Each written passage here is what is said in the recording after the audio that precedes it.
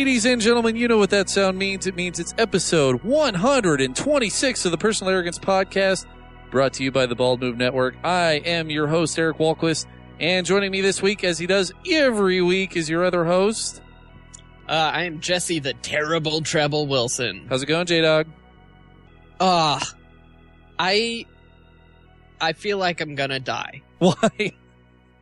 Well, okay, so at work, we have these, big, we have a couple of cold rooms, you know, where the kegs are stored and the bottles and stuff before they're served. Mm-hmm. And they have big, heavy cold room doors.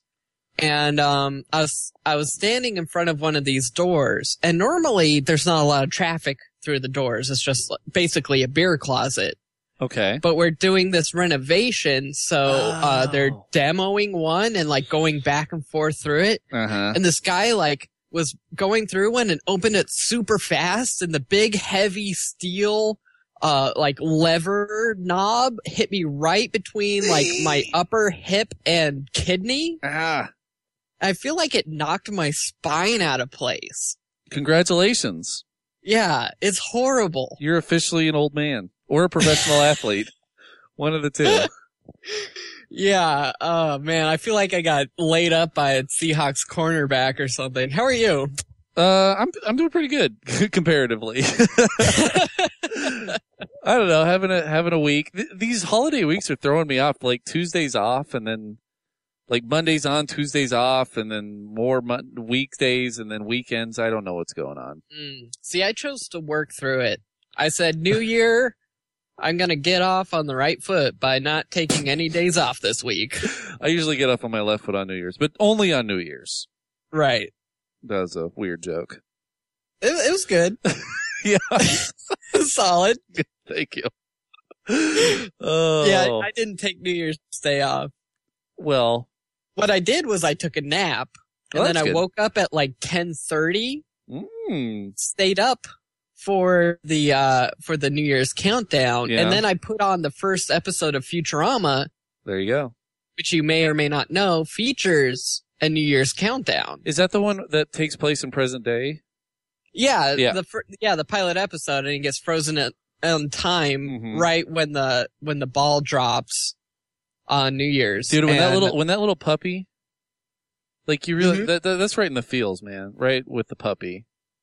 Oh, yeah. Yeah, that's a different episode. Oh, okay. I'm sorry. You're thinking of Jurassic Park, but that, I skip it. I cannot watch Jurassic Park without crying. Sad. It's so sad. It's the saddest thing ever. It's like the Green Mile. I can't help it. I just start bawling. They retconned it with the new episodes. Were you aware of this? Oh, so the dog didn't die? They changed it so that Fry actually goes back to the year 2000 and interacts with the dog, and it lives happily ever after. They actually changed it when the new series came out. Oh God, that's like Kevin Smith's last film before Red State. Exactly. It's a cop out. Some people got that. Hey-o! I bet you Roger Dotsey got that. He connected Dotsey on that one. Speaking of, should we get to it? We should. Before we do, I just want to see, do you have any resolutions this year? I did. My resolution is to paint 12 paintings this year. Hey, that's pretty good. Yeah? Yeah, you got any inspiration or? Well, I'm gonna paint one for Levi. I'm gonna do a new take on an old favorite. Oh. You know, the dogs playing poker? Mm-hmm. I'm gonna change it to a bunch of orcs from Warhammer playing poker. That's great. And I'll give that to him. So you're just trying to become a Reddit superstar, aren't you? No, and actually you'll find out later why I'm not. Okay, well my resolution this year is I'm going to try to drive to work less. Okay. So I've actually started, I've been taking the bus to work. I realized that there's a bus that picks me up 2 blocks from my house and then takes me literally to the front doorstep of my work without having to transfer anything. Takes me clear across Seattle. Is that like the 5? It's a 5, it turns into the 21. Yeah, I used to take the 5 from your place all the time down to the ferry. I'm savvy, baby. Yeah. I'm savvy on the 5. But the problem is that, so I've been using my bus time, my newfound bus time, to catch up on the podcasts episodes that I've been missing. And so I've been listening to a ton of Mabim Bam because like my brother and me is a great podcast to listen to on the bus. Right. With one problem. You can't laugh. Exactly. This morning I was stuck on the bus. It was crammed with people. There was a dude who was literally sitting in my lap. And I was listening to Mabim Bam and I started laughing and like it was becoming uncontrollable. So I literally had to turn down the podcast to 0 and collect myself, before I could, cause who wants to be the laughing guy on the bus? Yeah, that's pretty bad. That happens to me at work a lot. I'm listening to a podcast and lately, since the weather's been cold, I've been wearing like heavy winter gear and you don't even know I'm listening to a podcast. So all of a sudden I just start laughing. Yeah. I guess that's the whole thing about it. Like I'm married. I got nobody to impress. And exactly. I'm on a bus. So like if there's one safe place other than a roller coaster to laugh out loud for no reason, it's on a bus. I think the roller coaster is the best. Yeah, well, I mean, roller coasters are like fair game. You can literally do anything on a roller coaster. And I think that's like international waters. Yeah. That's where I do all my gambling. Exactly. But you know, I don't know, I might let it rip next time because I have been listening to podcasts at work. I listened to the entire back catalog of How Did This Get Made, and I would just sit at my desk and laugh at myself in my cube. And, now, do you listen to it with the speakers on, or do you listen through headphones? No, through headphones. All right. So I have a problem where, especially now, because the head brewer is gone at work. Mm-hmm. So it's like I'm kind of in charge of things, which is really bizarre to me. Okay. So I'm listening to my podcast, minding my own business, and then people come up and start asking me things. Oh, man.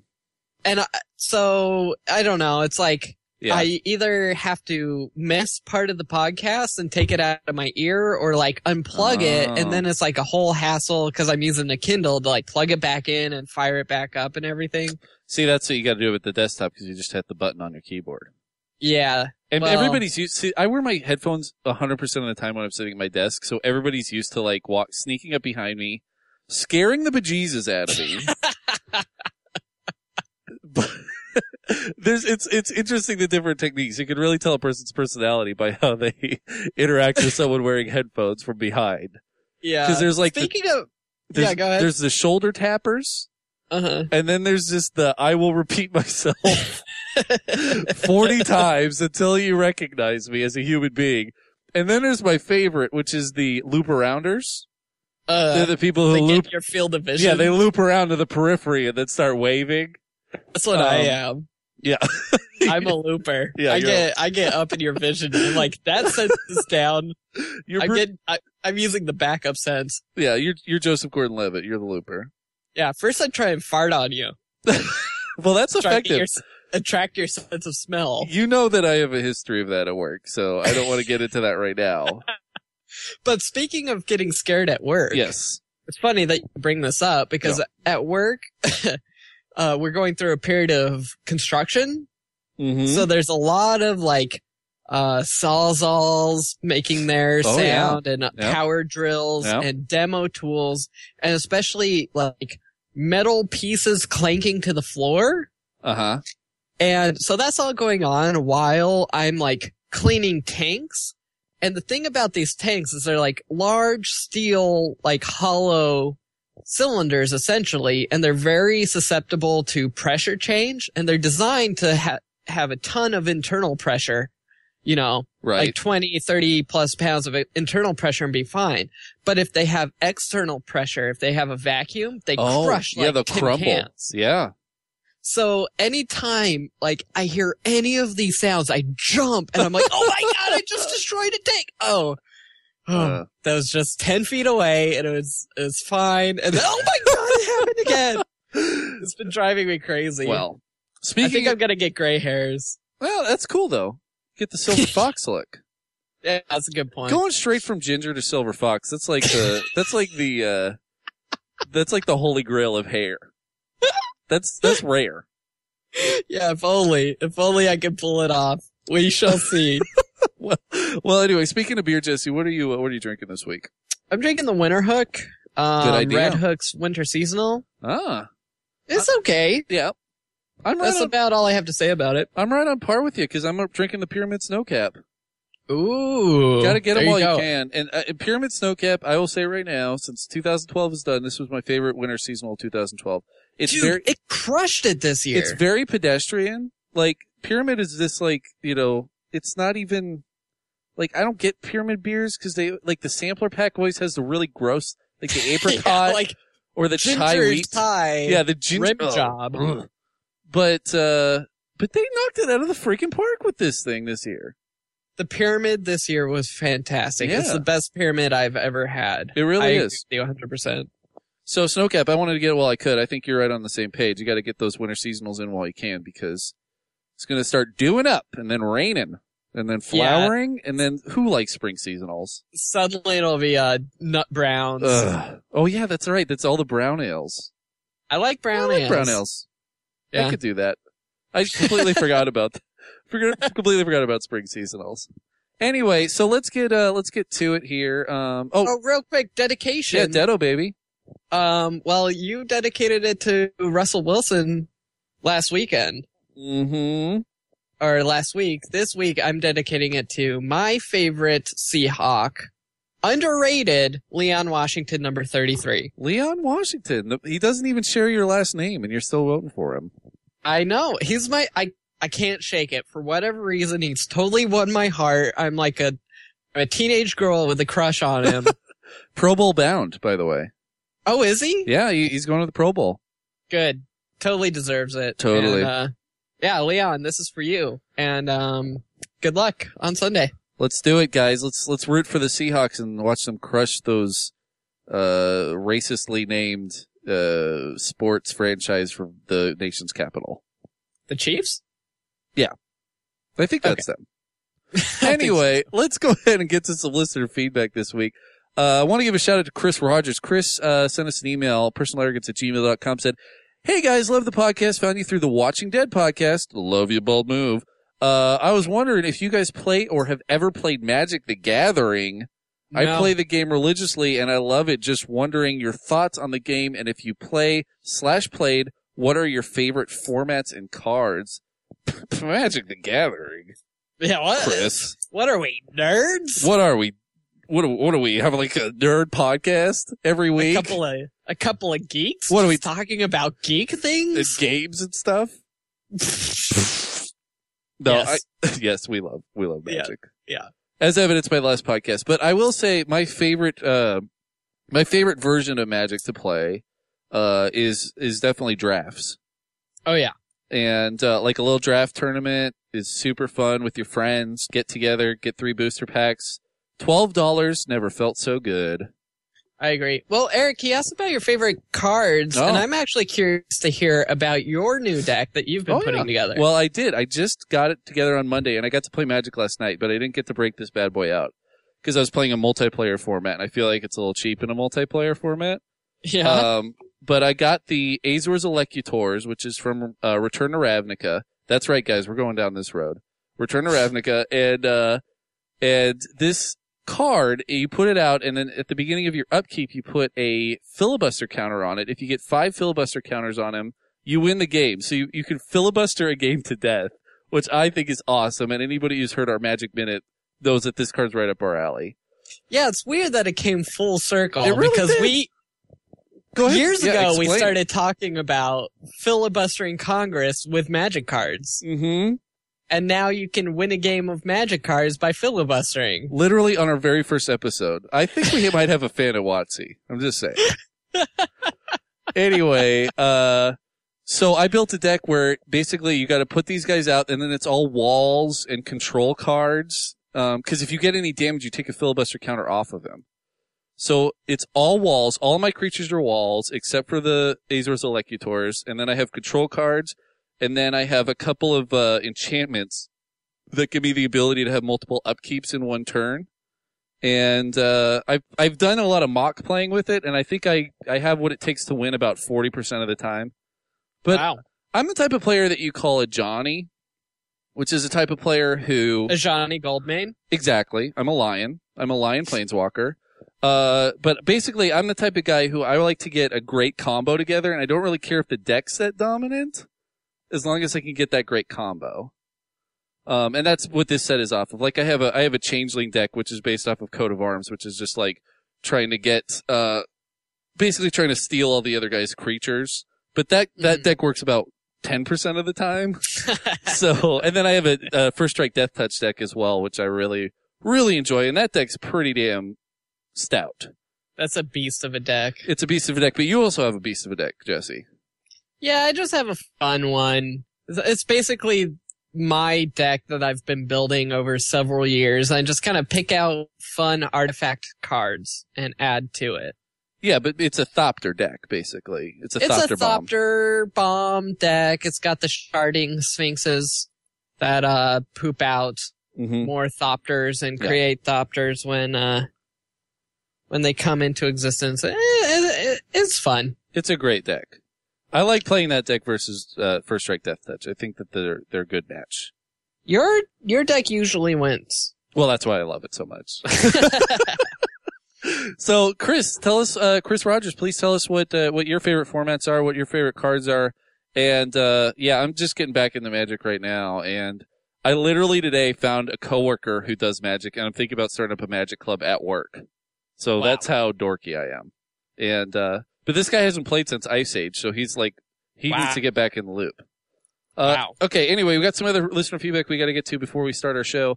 Roger Dotsy, Connect the Dotsy for this week. He says, hey guys, been a while since our last correspondence. I was so thrilled with my mini-series email about Santa Claus. Please go back. I think it's 2 episodes ago. We really fleshed that Santa Claus mini-series out, and I love that. We got a lot of good feedback on that. I just didn't have anything to say the past couple of weeks, but I'm back with a high recommendation. Django Unchained is awesome. If you're Tarantino fans, and I am a huge one, Jesse, I know you like Tarantino as well. It's a great addition. He has certainly found his niche in historical revenge fantasy genre with great direction, copious gaudy violence, fantastic music, and a super fun script. It's a 3-hour movie that feels like an hour and a half. Leo DeCap, Sam Jack, and uber talented Chris Waltz. That's what I'm calling him now. All put out incredible performances. Go see it. But Roger Dotsie, we love you. We love you, all of our listeners. You can always send us an email at personalarrogance@gmail.com. We read them all. We love them all. We cherish them. We write them out longhand, and then we burn them in a fire at the end of the year as a ceremonial blessing to the elder gods for our podcast. So the more, the merrier, except for our writer's cramp. And we also have a voicemail line, 360-362-0024. We did get a voicemail this week, and I would love to play it right now. Fuck it. And that's it. I feel like this is an episode of Ghost Adventures. It is. This is like our second Ghost Adventures. This ghost is obviously a little on edge. Yeah. Hey, bro. I heard that you think you're a tough guy in this insane asylum. So if you're so tough, why don't you make yourself, be known? And I don't have anything against all the people who died here of natural causes. Yes. That's my Ghost Adventures impersonation. Perfect. Have you watched much Ghost Adventures? No. I just know that the dude wears t-shirts that are way too tight. He's always antagonizing the ghosts.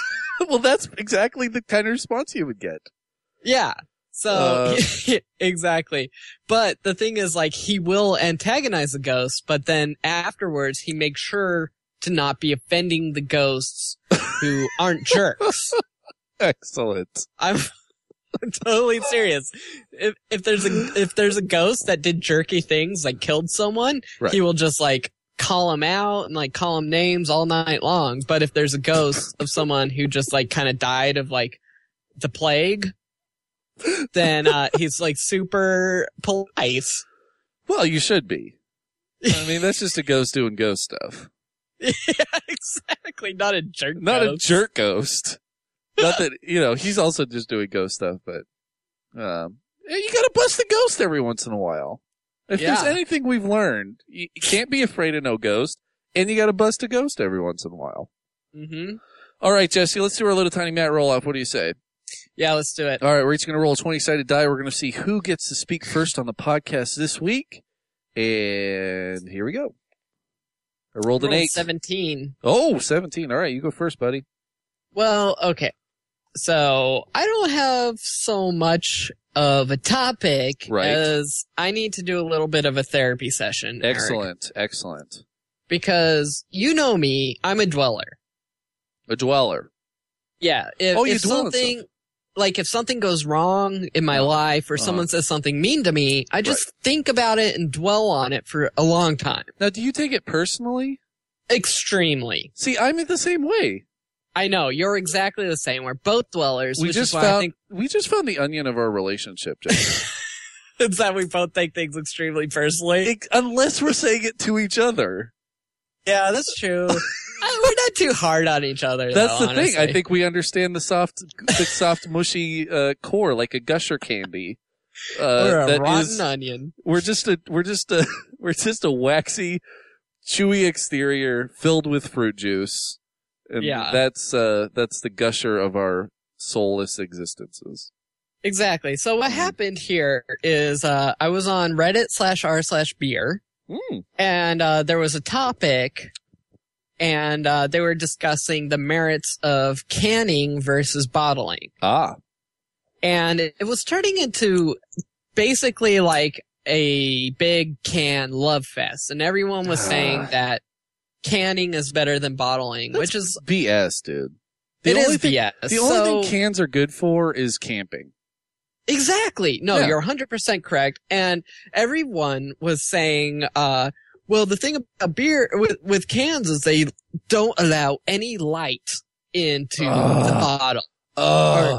And I think, especially with beer geeks, they latch on to one piece of information and act like that's the end all be all when it comes to beer. And it's one piece of information that was broadcasted on a Sam Adams commercial 5 years ago that has perpetuated throughout beer culture. And it's all it is a marketing technique. The fact is, if you have a brown glass bottle that's stored in a case, light contamination is a non-factor. Right. And you're much more likely to have heat influence your beer than light if it's stored incorrectly.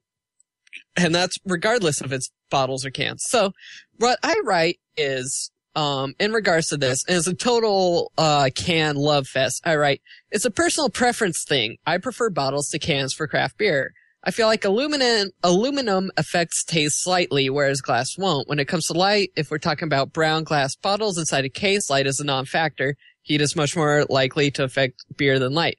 I also simply don't think it, quote, feels right drinking IPA, for instance, from a can. Yeah. The way it pours off the lip of the can is different from a bottle. That being said, I prefer draft beer above any other packaging. And I'm with you, buddy. I'm with you. So that's what I say. And I get a couple of responses that are, whatever. And then Black_0 decides to chime in. Oh, it's Black Zero, man. Black Zero, he says, I'm sorry, but this logic makes no sense. You say that aluminum affects the taste, so you prefer bottles to cans. Then you say you prefer draft beer over all packaging. Draft beer is stored in a keg. The keg is made from aluminum. And technically, the beer in cans never touches the aluminum anyway. Beer cans are coated in epoxy liner that imparts no flavor to the beer. I'm afraid it's all in your head. BS, by the way. Super BS. This guy here. drinks Coors Light. These people are quoting beer marketing commercials.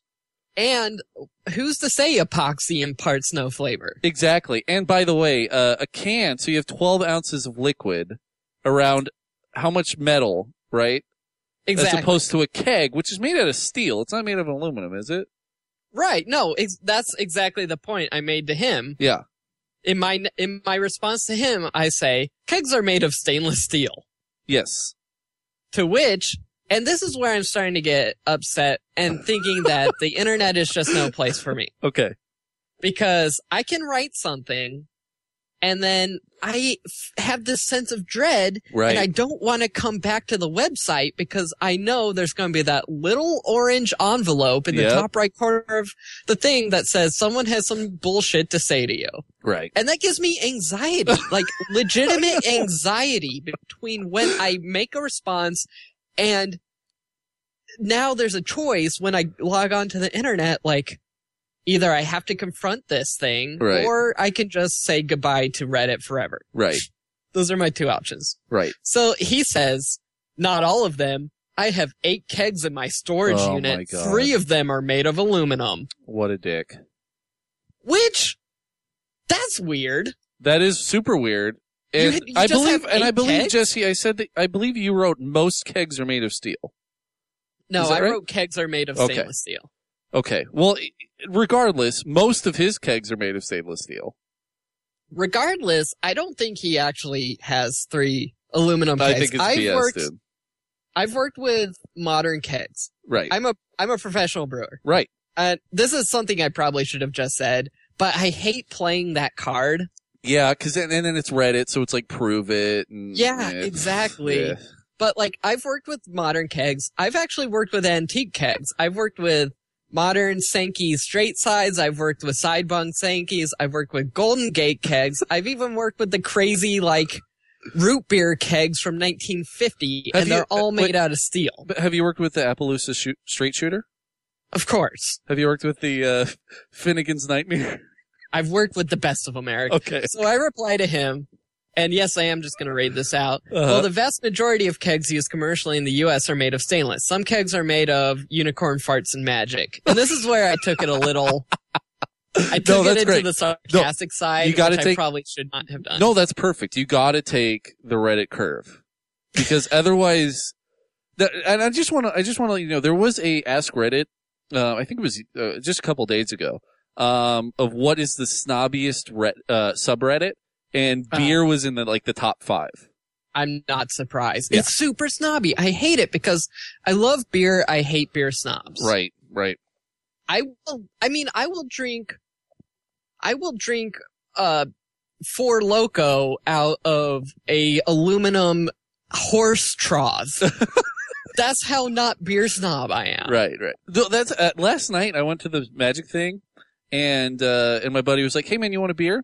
And he brings me back a PBR. All right, and I'm like I can't ever say this word. You're Vietnamese. I'm Vietnamese against PBR. Vehemently against PBR. Vehemently, yes. Are you? I am. Like, I think that it tastes like, and this goes all the way back to college because when I was in my frat in San Diego, I was in the Jewish fraternity. I was the only Gentile in there. Mm-hmm. That's a story for another day. Goliath. Yes. And I, there was 2 crews of the cheap beer. Cause when you're in college, if you're in a frat, you have the cheap beer, right?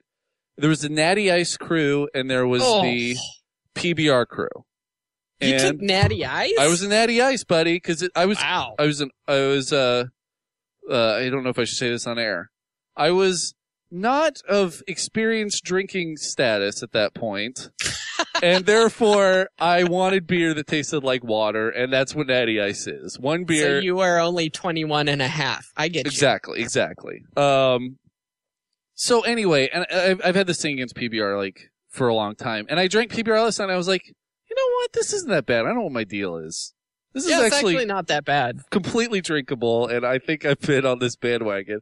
And then I made this joke. I was like, you know, guys, I think that somebody should just bottle PBR in glass bottles and sell it for $10 a 6-pack with a different name. And I bet you it would be I bet you somebody would drink it. Well, PBR won a gold medal at GABF in 2012.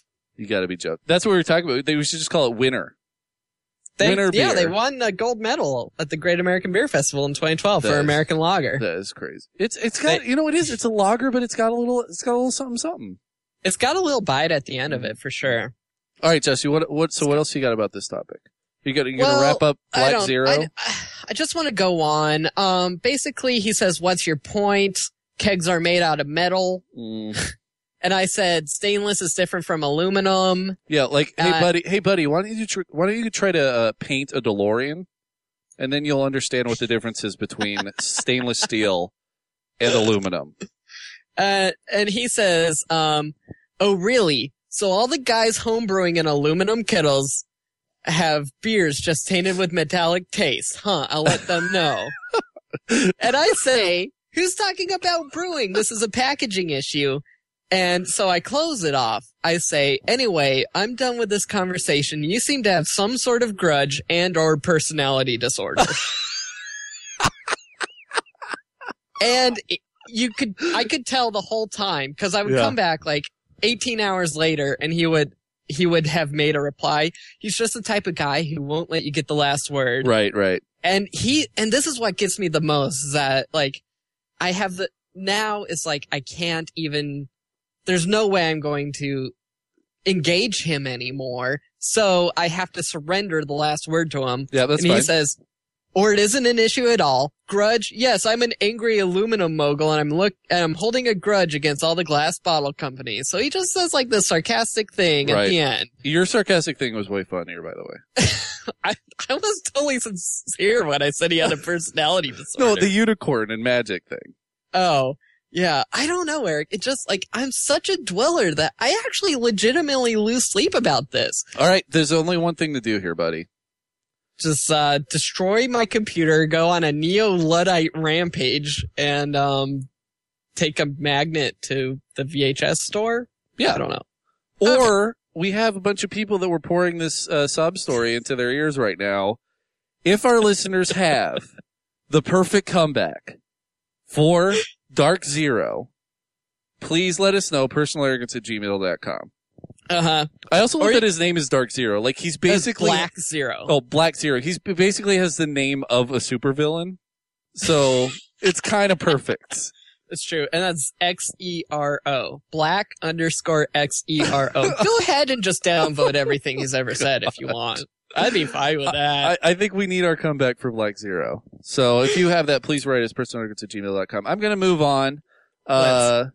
So, Jesse, earlier today, I went ahead and posted on Facebook, just letting everybody know we are a day late and a dollar, but never the dollar short. So I just wanted to see if anybody had any topics that we should talk about this week. And, good buddy, friend of the show, has a brand new podcast. Anybody should check it out if they're into comics. It's called Comic Sans. Mitch Netzer said, he got this right off of Ask Reddit. What live animal would make the best melee weapon? And Chris Mansfield seconded that. He said, I second the melee animal question. So I think we have to answer this for the fans, Jesse. Octopus. Next topic. Why an octopus? It's got 8 freaking arms with suction cups. That's like turning especially if you're dual wielding, you have 16 limbs now. Dual wielding. I'm sorry.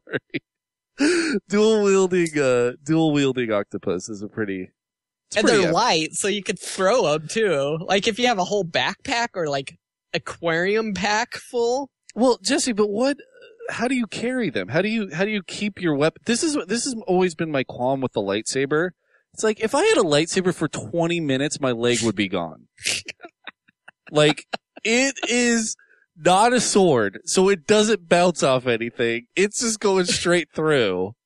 Right. But I think you have to, those lighters for like lighting your grill where you have to pull the trigger and also push with your thumb the thing? Dude, but you're swinging it around. Like, I would be legless Calrissian in about 12 seconds. If you're trying to use it as an actual weapon. Exactly. You make a good point. The octopus would probably just turn on you. I guess that is the reason why only Jedi use them. Yeah, I think that's part of it. Yeah, Han Solo isn't picking up a lightsaber. Basically, yeah. Except he did once to cut open a tauntaun. Take that.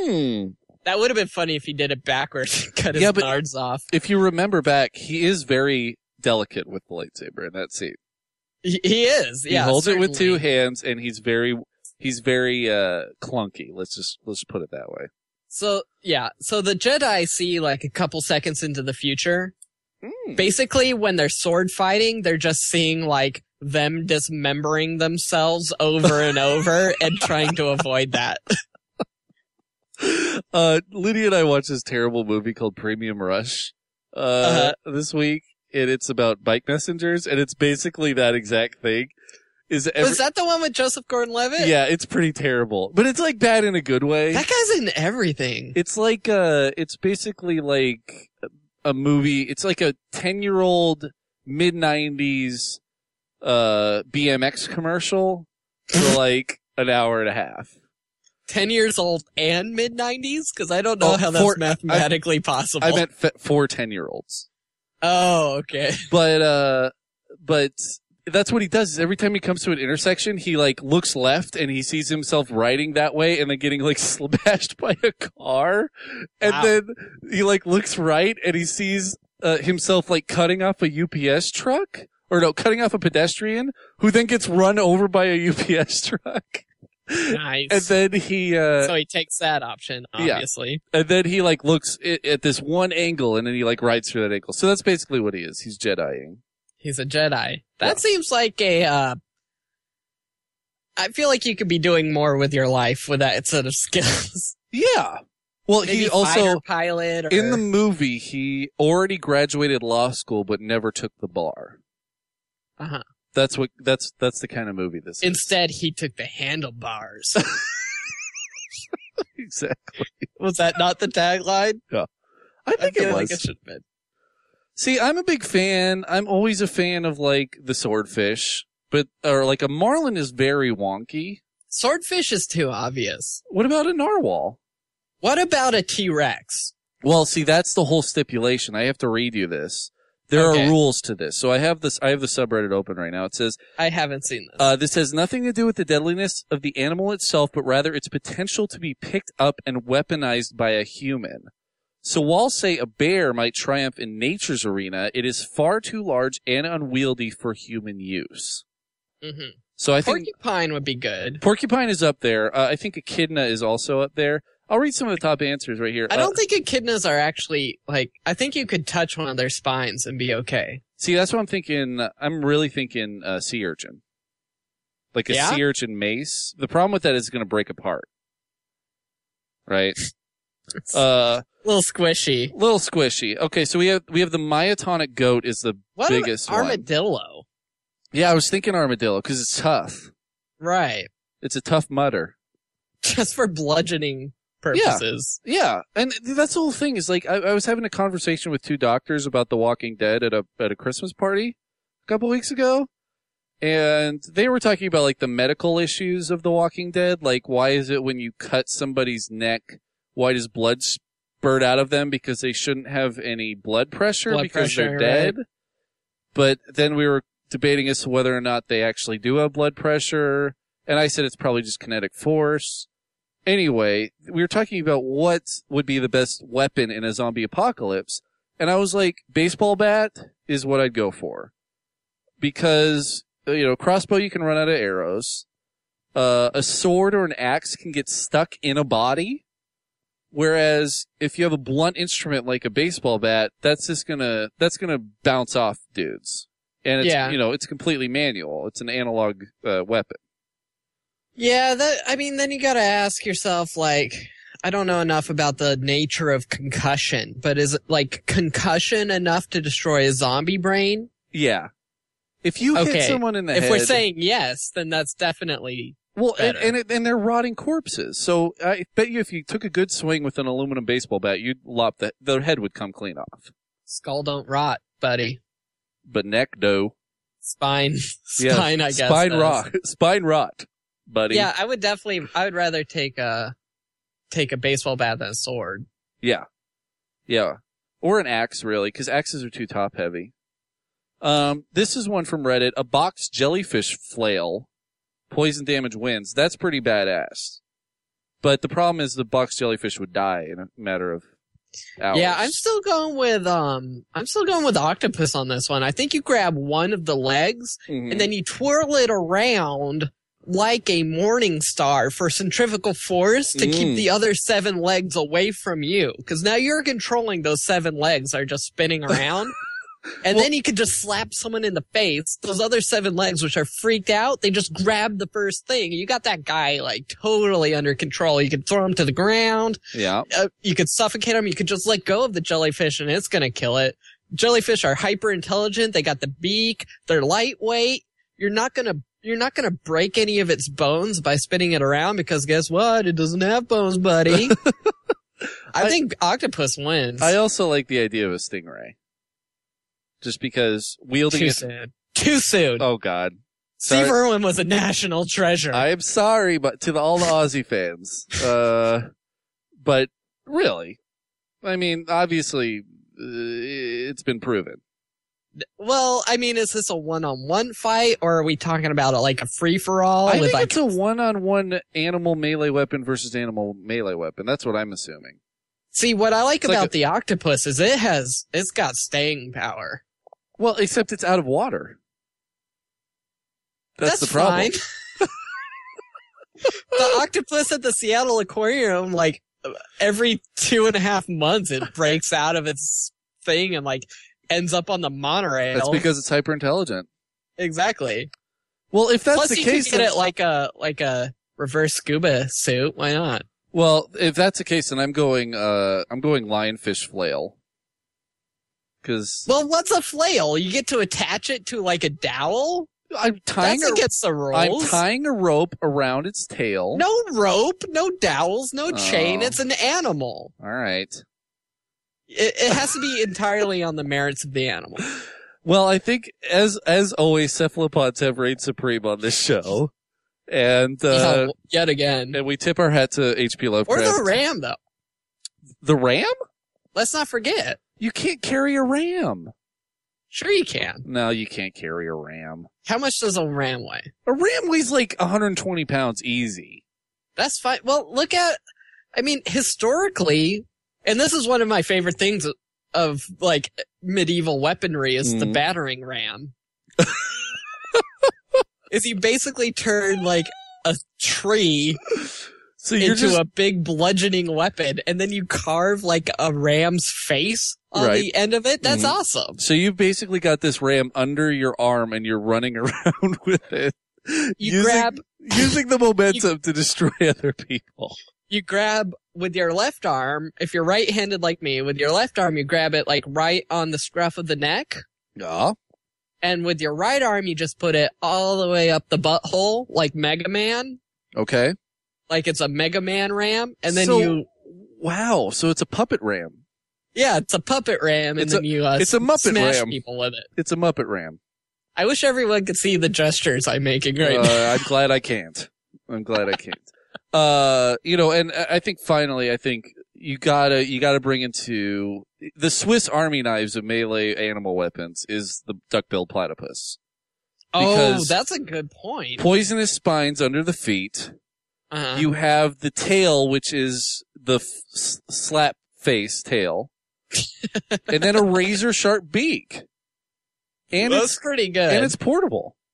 Uh-huh. I also, as long as we're going with Australian animals, the koala, just for surprise factor. Again, this isn't like I'm thinking of like a 20-person free-for-all scenario. Mm-hmm. Just like one guy in the corner with a koala, and then you think it's no big deal, and then all of a sudden... Excellent. Yeah. All right, Jesse, we need to move on to some trivia. What do you say? Yeah, let's do that. All right, we're going to do Genus 1 of Trivial Pursuit. I'm going to roll a 6-sided die to see which category we're doing this week. I rolled a 4, which is arts and literature. Jesse, are you ready? Yes, sir. All right. I've just been reading up on that. On arts and literature. Uh-huh. I think anytime you're reading about literature. Whatever. Not what I was reading. All right, let's play along at home. Jesse, this question is for you. Who is Queen Aletta's husband? That would be King Othello. I believe that was Isabella, but I'll say Macbeth. Prince Valiant from the Saturday morning comics. Yeah, right. I should have known. I guess that's Sunday morning. Who reads a newspaper anymore? Garfield. This question is for me. Who was dipped in the river Styx? I'm gonna say, what's his fucking name? What's his name? Oh God, Dante. I'm gonna say Dante. I was actually just talking about this to a couple of the local drunks at the bar today after work. Uh-huh. It's Achilles, hence the Achilles heel. He was dipped in, and whoever dipped him was covering his heel, and that's why he has the vulnerability there. All right. You got it, buddy. That's quite... I can't believe that came up. That's astute of you. Thank you. This question's for you. Whose autobiography is titled My Wicked, Wicked Ways? Jimmy Page. Jimmy Page. I'm gonna say Ralph Nader. Errol Flynn.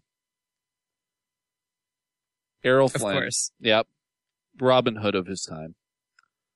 That's actually true. This one's for me. I need this to tie. What was the biggest selling American novel before Gone with the Wind? Biggest selling American novel before Gone with the Wind. I'm gonna say Moby Dick. Grapes of Wrath? Damn it, I was gonna say it. Oh, I was gonna say this. It's Uncle Tom's Cabin. Oh, I was gonna say that. Too bad you didn't. F my L. All right, Jesse. Well, you also won the roll-off. You won everything this week, Jesse. What's your second topic? Okay, so for my second topic, if you're anything like me, you may have had the inclination once or twice to raise the old one finger salute to a police officer. What? Just in your rebellious youth. In the rebellious years, I think, I don't know. You see a car, and he's a cop car, and he's waiting in trap to give you a ticket. And even if you're lucky enough to survive, but it just, you think, what a disaster that would have been if I'd been going, 5 miles an hour more than I am right now. And you think about raising the middle finger, but you don't. Maybe a curt head shake. Well, the thing is, I've always been curious what would happen. What would happen if you did flip off a cop? I think it greatly depends on the cop. Right. And it's like, on one hand, pardon the pun, that's like protected speech, but is it? I don't know. Right. So a man, Mr. Schwartz, found out in 2006 he was a passenger in a car in New York when he saw a police car. It was, I believe it was Memorial Day, and he decided to give him the old one finger salute. Right. Mr. Schwartz, he was a, Vietnam veteran and a retired airline pilot. He extended the finger out of the car's roof, apparently, which I like that move. Yeah, he obviously was so enraged that he was able to bust his fist through the roof of the car. This is in 1986. In 2006, they didn't have sunroofs. Yeah, exactly. They had moonroofs at best. The first sunroof was 2009, I believe. Right. So, he ended up getting pulled over for this. As a passenger, the car got pulled over. This is 2006, and this law, the legality of this has been going on 7 years later. And, just recently the charges were dropped, but he was, cited with, disorderly conduct. Okay. And my favorite part of this story was the officer who pulled him over. Eventually, the judge decided that he was pulled over for, a weird pretext. For exhibiting freedom of speech. Well, you can't just pull over someone for flipping the bird, as it were. Yeah, there's probably, because there's also the thing, so like here in Washington State, for a while, talking on your cell phone was illegal while you're driving, but you couldn't get pulled over for it. It could only be a secondary offense. But then they changed that so that now it's a primary offense. So now you can get pulled over for talking to your cell phone while driving. Whereas before you couldn't do that. It was only like secondary offense. And I think that was the same thing with seatbelt laws for a while as well. Right. Yeah. I don't know if this is a secondary primary offense or what, but the reason the cop gave for pulling him over was, he thought that Mr. Schwartz was, quote, trying to get my attention for some reason. Well, that's probably true. And the police officer pulled him over because he, quote, wanted to assure the safety of the passengers. Right. And did he write a ticket or anything?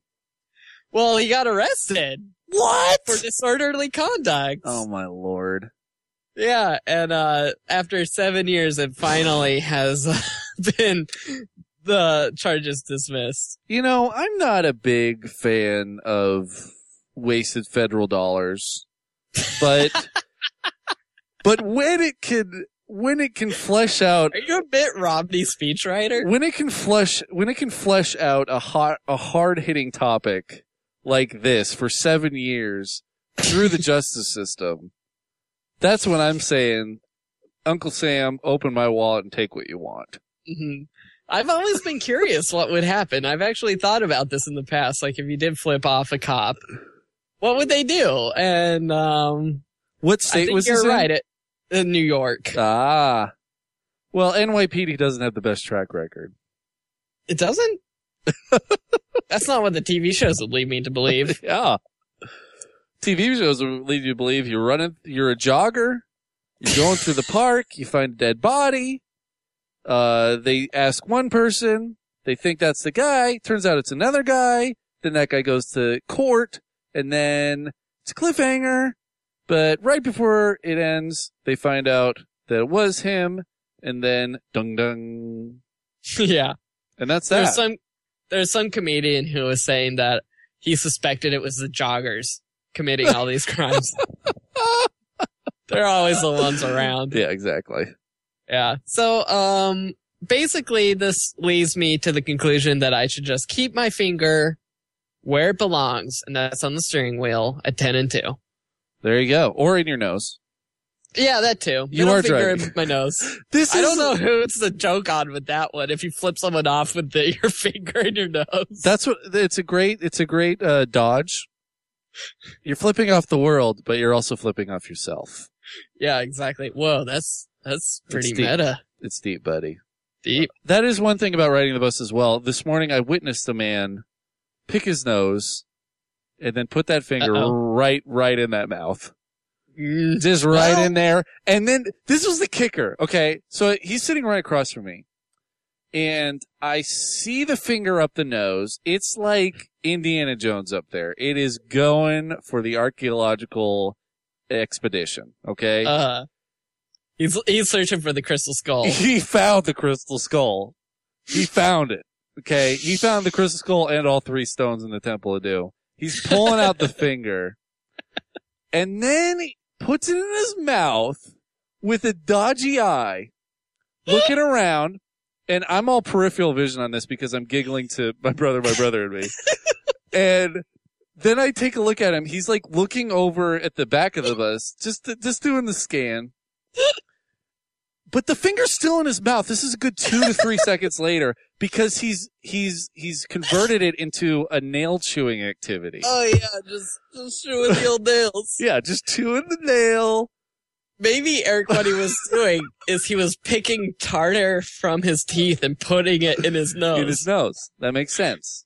Well, what would you rather though, Eric? Would you rather he eat his own booger or wipe it on the seat in the public transportation? I'm saying save the booger expedition for a place that cares. This is the whole thing, man. You're on the bus. I'm on the bus. I'm laughing to myself. I'm the crazy guy in the corner. No one to impress. Okay? So if it has to happen though, I guess you're right. I guess I proved myself wrong. He fell on that grenade. He fell on it. He felt the bug. The dust attack happened. And he said, I got 3 options here. Let's go for the garnish. What's the third option? The third option, it's the flick, the stick, or the nom. And he nommed it. Yeah. So you stick it and you choose exactly where someone else is going to find it later. Or you flick it and you allow fate to decide. Dude, it's the bus. Literally, who's going to find it later. Everywhere on the bus smells like cigarettes. Okay? This is the bus. Okay? Put a booger on the bus. It's not anything it hasn't seen before.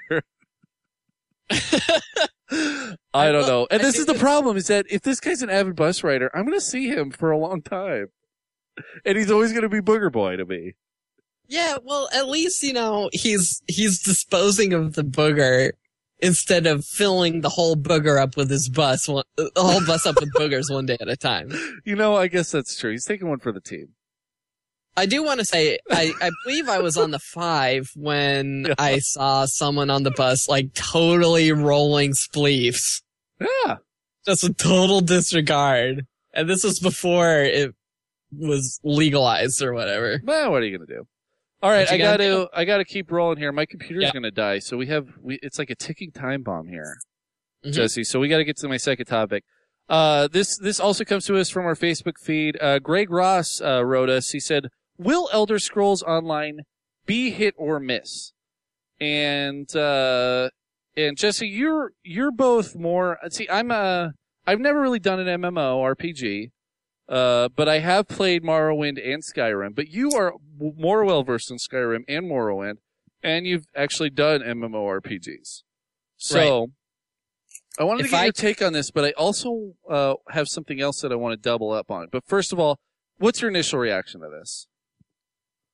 Well, initial reaction to the question is, if I could accurately answer that question, I would be running the most successful game blog on the internet. Yeah. I don't know. Well, and that's the whole thing. It's like, there've been a lot of great MMO properties that have gone, and they haven't, WoW is the pinnacle. WoW is what everything is going to be graded against, right? Right. So, whether it's World of Warcraft or not, it's not going to be World of Warcraft. There have been a ton of IPs that are very popular that haven't made the jump. Even Star Wars The Old Republic, probably the second most famous RPG, never made that jump. If it's, I could totally see it being on that same level because it's still Bethesda. So maybe I would, if I had to predict, I would say it'd probably be on the same level of The Old Republic. But you have a lot of IPs that are very popular that went to the MMO world and didn't have a great time. Dungeons and Dragons. Star Trek, the original Star Wars Galaxies. So whatever. I don't know. I love Elder Scrolls. I think if they could put that experience in an MMO, that might be great. But I also just cherish Elder Scrolls as a single player experience. Yeah. I was talking to Jim Jones of Bald Move Network, and he was lamenting that it was going to be a MMO because he wants just a 4-player co-op Elder Scrolls so badly. Oh yeah, that's basically Dungeons and Dragons. Yeah, totally. Yeah. And that would be pretty slick. I don't know. If there's a company that's going to do it right, I want to think it's Bethesda. I really hope so. Right. It's been a long time since I've played an MMO. I love MMOs. I really do. I have a long history with them, and if there was one that was done right, if Elder Scrolls was done right, oh yeah, I'd get into that. Right. And speaking of MMOs, Jordy, good friend of the show, and MVP at Life, Jordy Hoyt, also posted on the thread, just sending us a very mysterious link to Wikipedia about Ingress, the game. Have you heard about this? No, I haven't. So it's an Android OS, MMO made by Google.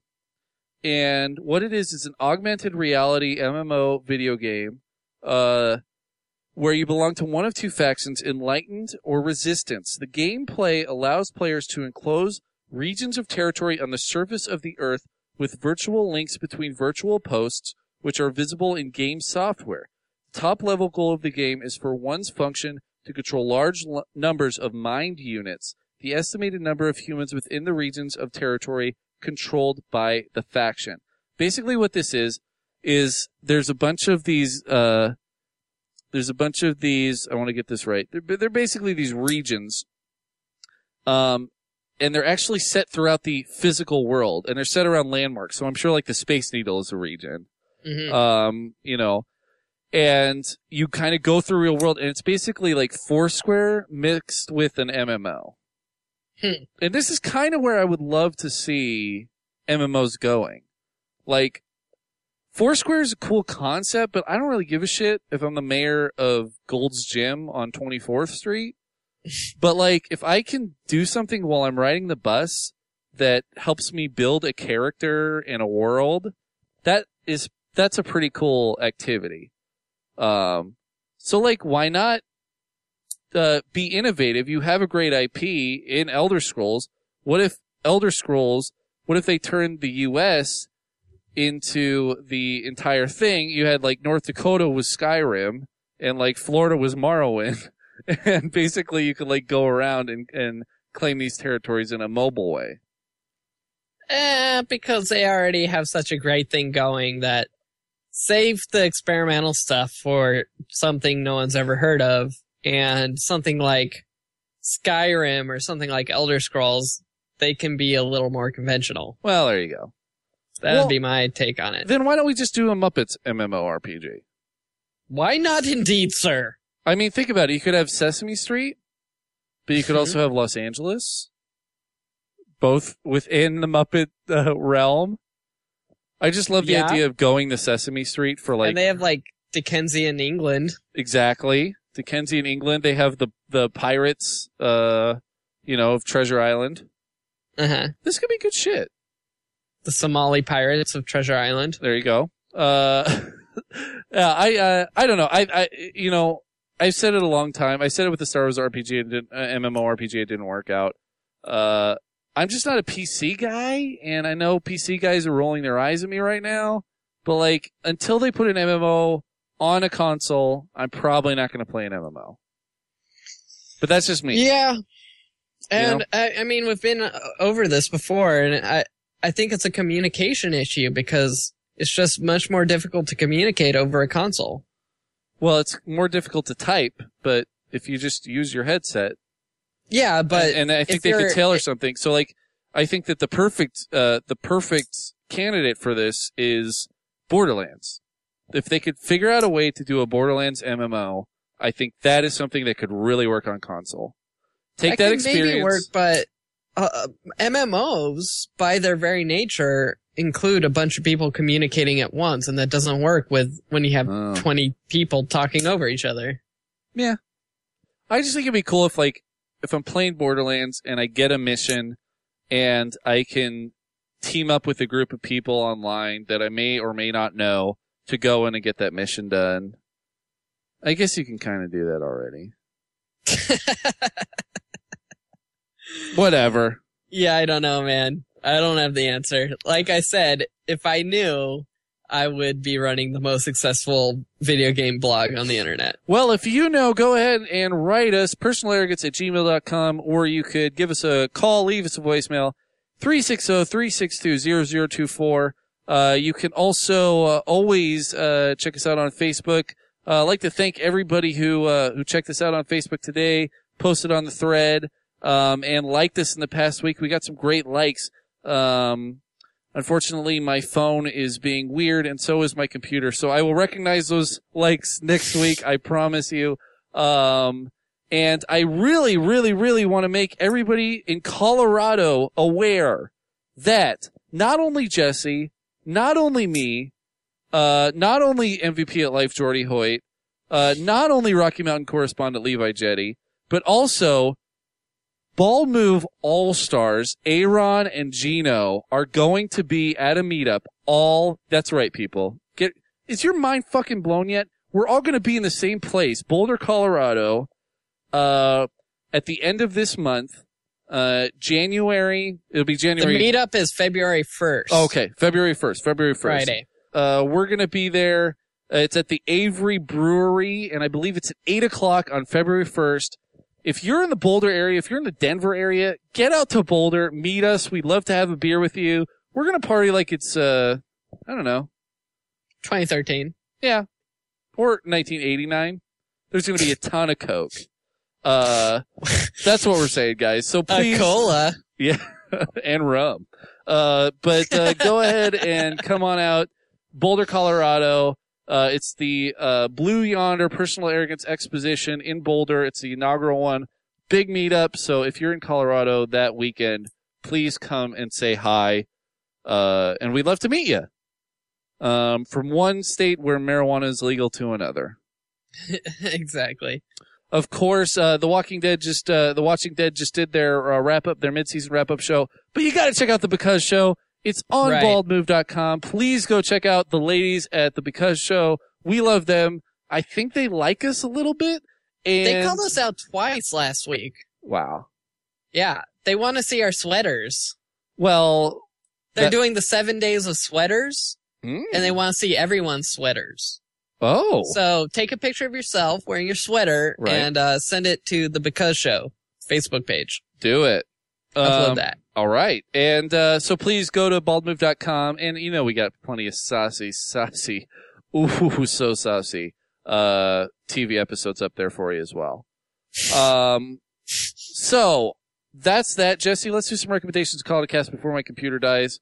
What is your first recommendation? Well, my first recommendation, Eric, is, again, want to reiterate, the Bald Move Network meetup, February 1st, 8 p.m., Avery Brewing Company. I'm super excited for it. I'm going to be Daronka. Yeah. So if you want to see Jesse Wilson being a Daronka, yeah, it's going to be you should be there. It's going to be a Juvenile song. Everybody in that club's getting tipsy. Yeah, especially me. And I'm going to play... I'm going to play the brewery card. I'm going to play the professional brewer card. I'm hoping to get a tour. I want to talk to some guys. Dude. I want to talk about yeast propagation, see what their yeast brinks are like. I want to talk about, mashing in, strike temps, mash temps, boil durations. I want to talk about hop additions. I want to talk about yeast nutrients. Wait. It's going to be sick. Are you going to be talking about the Kentucky Dozen? Are you going to be hitting the Kentucky Dozen? That's the one thing I won't be talking about. Let's move on. Okay. My first recommendation this week, it's going to be a game. It's the greatest game that I have played in a very long time. It's for iOS. It's called Space Team. It's amazing. It was featured in Penny Arcade. Basically you could Bluetooth all of your iOS. You got an iPhone, you got an iPod Touch, you got an iPad, and you'll Bluetooth together, and it's got a bunch of like weird little, commands attached to it. And basically you're going to be saying like flux capacitor to 7, and then somebody has flux capacitor on their pad and they have to like flip it up. And the whole time you're getting pelted by meteors going in the warp drive. It's amazing. I have a soundbite. It's right here. Pi adapter. Engage pi adapter. Increase flange bib to 2. Disengage wavelength. Flange lib to full power.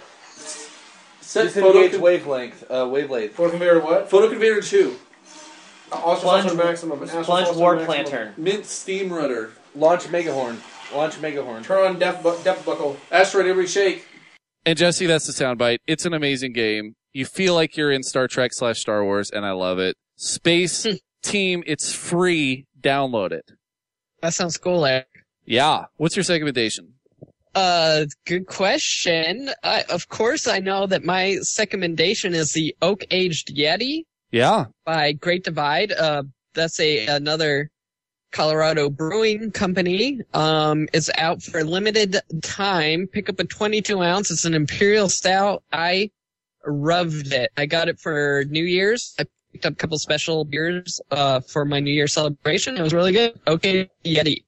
Good. Okay. This is really degrading. We're losing power fast. I'm going to do my recommendation real quick. It's King of Tokyo. I love this game. It's a game by Richard Garfield. It's a board game where you play a bunch of monsters invading Tokyo. It's a dice rolling game. If you know how to play Yahtzee, you know how to play this game. Plus, it's like Magic Light. It's got a lot of great flavor text and a lot of great wording. that will remind you of Magic, or if you've never played Magic before, this is a perfect game to play before you play Magic to kind of get your feet wet. Jesse, that's it. My computer's about to die. Okay, let's go. All right, buddy. We love you, the listener, and we thank you so much for letting us pour another hour of sound into your ears. Go with it. Go for it. And we'd like to remind you that wherever you go, whatever you do, please stay arrogant.